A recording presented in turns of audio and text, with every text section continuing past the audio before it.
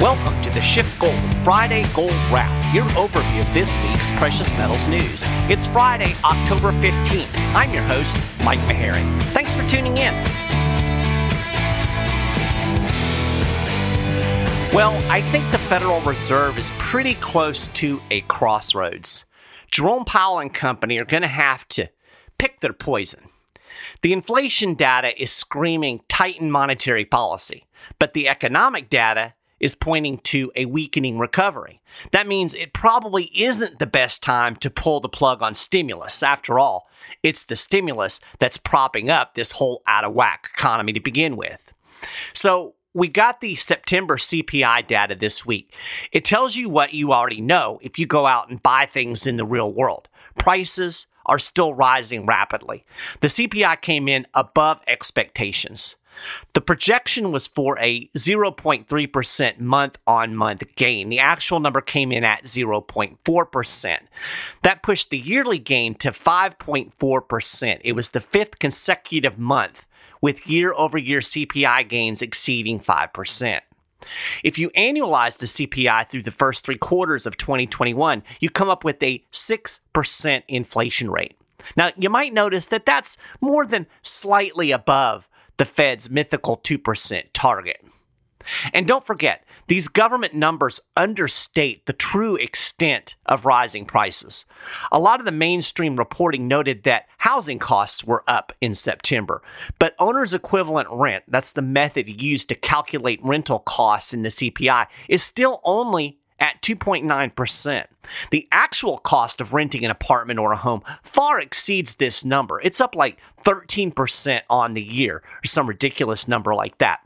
Owner's equivalent rent makes up 23% of the CPI number. So if we actually had an honest CPI, we'd almost certainly be seeing double-digit inflation right now.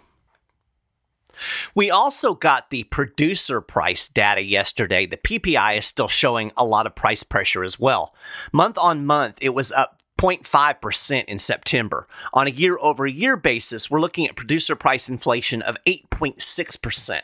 This was slightly below projections, but it still indicates a lot of inflationary pressure. So this can go one of two ways. Producers can pass these price increases on to the consumer, and that means we'll continue to see hot CPI numbers, or producers can try to eat those costs, but that's going to hurt their bottom line, which is bad for the stock market and more broadly for economic growth. So anyway, at this point, even the central bankers at the Federal Reserve are having a hard time sticking to the transitory inflation narrative, and it looks like the mainstream is starting to worry about it too. We saw something completely different happen in the gold market this time around. Initially, we had the knee-jerk sell-off that we've been having every time we've gotten hot CPI numbers. But then gold and silver did what you would expect them to do in an inflationary environment. They both rallied. In fact, gold pushed above $1,800 an ounce for a time yesterday. Now, the metals have given back some of those gains, but this move tells me that maybe mainstream traders are starting to worry that the Fed can't or won't fight inflation. Now, I think this narrative is going to be hard to break because we've been hard on it now for months, but I think we're starting to see this narrative break down a little bit. Over the last several months, we've lived in this weird paradoxical world where people sell an inflation hedge when we get news of increasing inflation. That's because the expectation has been that the central bank will ride in on this white horse and slay the inflation dragon. Every time we've gotten strong inflation data, everybody has just assumed that means tightening is right around the corner. Powell and company are going to taper asset purchases. They're going to raise interest rates sooner rather than later. Are they, though? I've been skeptical about this narrative all along because they surely know that stimulus is driving this so-called economic recovery. And they have to know that taking the punch bowl away is going to crash the party. Even getting into the inflation fight is going to do serious damage to economic growth. Now, I'm not saying they won't make some kind of move. I mean, you can't continue emergency monetary policy forever, right? At some point, you have to concede the emergency is over. And we're still doing emergency monetary policy today. We have the exact same 0% interest rate today that we had back in March 2020. We have the exact same insane quantitative easing as we had back in March 2020. The central bank is printing money to buy some $120 billion in bonds every single month. That's going on now, today, even with 6% inflation, according to the cooked government numbers. We're as loose right now as loose can be. So yeah, the Fed will, quote unquote, tighten, but they aren't going to really tighten. They're not going to end QE next month. They aren't going to raise interest rates. And when or if they do get around to raising rates, it's going to be what? Maybe 0.5%? So what? What's that going to actually do? You know, they could hike nominal rates to 5% today, and real interest rates would still be negative. In other words, any tiny little rate hike that the Fed initiates is going to be too small to have any real effect on the inflation curve. Now, interestingly, bond yields on the long end of the curve fell on the hotter than expected inflation news this week. So maybe the markets are starting to figure it out. Maybe they're waking up to the fact that even if the Fed makes some move to fight this non-transitory inflation, that it's really not going to be much of a fight.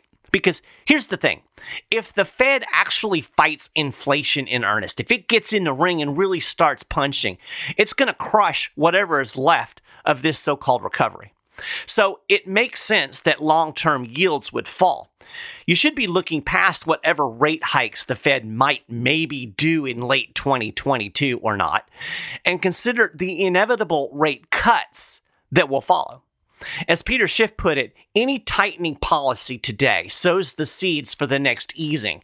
And of course, every successive ease has to be bigger than the one before to have any effect. And you can go back and look at the history of rate cuts to see this.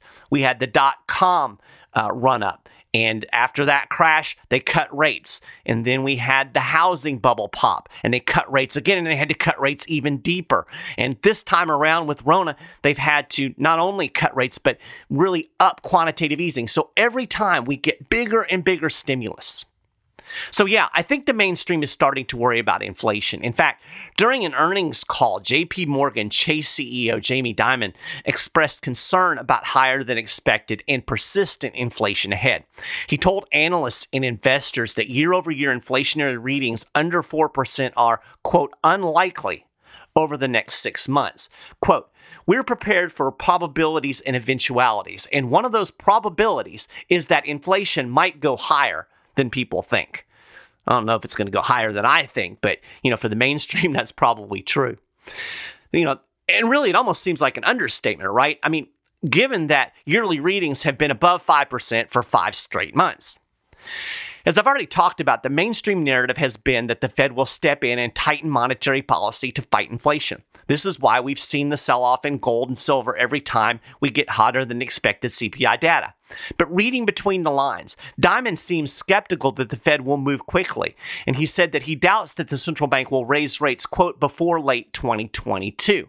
So, he's kind of looking at the cards, and he's saying, I don't know about this narrative. So, as I said at the top of the show, I really think the Fed is at a crossroads. It's going to have to pick its poison. It can really clamp down on the monetary policy to fight this inflation and risk tanking the economy, or it can keep the stimulus spigot open and keep the economy floating along. Now, my guess is they're probably going to try to take some middle-of-the-road approach. Tighten a little, maybe taper slowly, then maybe notch interest rates up just a little bit. Kind of try to ease down the middle of that road. You know what they say when you try to stay in the middle of the road? You get run over going both ways. That, to me, seems like the most likely outcome here. I'm talking about stagflation, low economic growth, high unemployment, high inflation.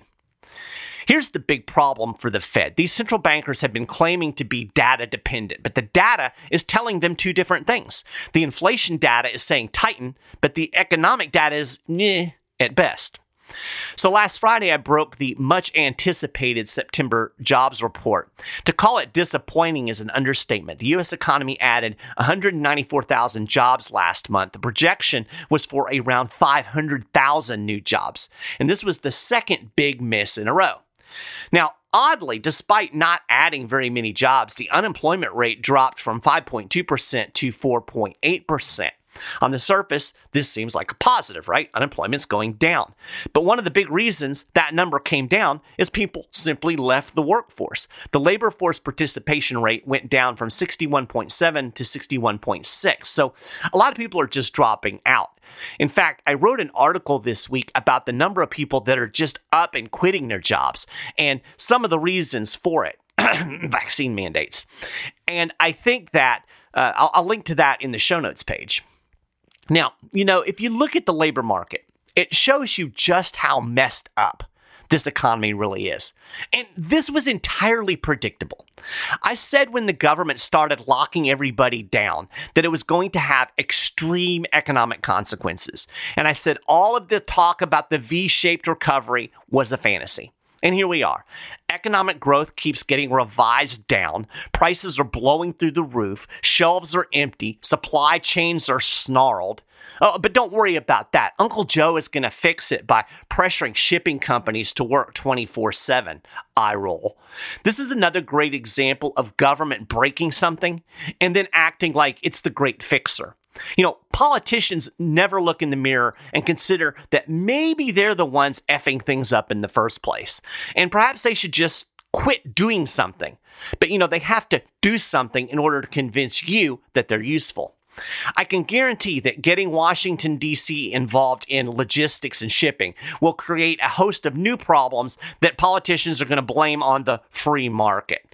I've been saying for years that you can't call an economy with the central bank manipulating the money and an almost all-powerful central government in Washington, D.C. dictating everything from on high a free market. But alas, that's the narrative that we get. Anyway, I digress. Everybody was all juiced up about this jobs report. Jerome Powell has specifically said that the September job numbers would be instrumental in the Fed's decision as to whether or not to start the quantitative easing taper. So if the taper really hinged on this jobs report, you have to conclude no taper, right? Because this was not a good jobs report. It was a weak jobs report, especially given the expectations. So here we are at a crossroads. Which poison pill does the Fed take? Does it go with the weak economic data and keep stimulating? Or does it go with the inflation data and tighten? Or does it try to walk some kind of tightrope in the middle? Like I said, I think they're going to go middle of the road. The economy will continue to languish and inflation will continue to be not transitory. But no matter what the central bank does, it's not good news for you or me. I mean, high inflation, not good. Tanking economy, not good. This economy is completely jacked up. Just look around you. The central planners can central plan all they want. They cannot fix this. In fact, they central planned us into this mess to begin with. All we can really do is plan ourselves how we're going to protect ourselves as best we can from the fallout. A SchiffGold precious metal specialist can help you do that. I highly recommend talking to one of those guys today. Just call 1-888-GOLD-160, or you can just shoot them an email, info@schiffgold.com. You can chat with them on the website. These guys are fantastic. They will look at your portfolio, your investment goals, and they'll help you see how precious metals can fit into your investment strategy. So get in contact with those guys today. So that's a gold wrap for this week. You can get more details on all of the stories that I've talked about and more. And of course, keep up with the latest precious metals news and analysis throughout the week over at schiffgold.com/news. If you haven't done it already, you can subscribe to this show, the Friday Gold Wrap, over at iTunes. We're on Stitcher. We're on the SchiffGold YouTube channel. You'll find links to this stuff on the show notes page, along with links to all of our social media channels. We appreciate you listening to the show. I will talk to you again next week. Have a great weekend.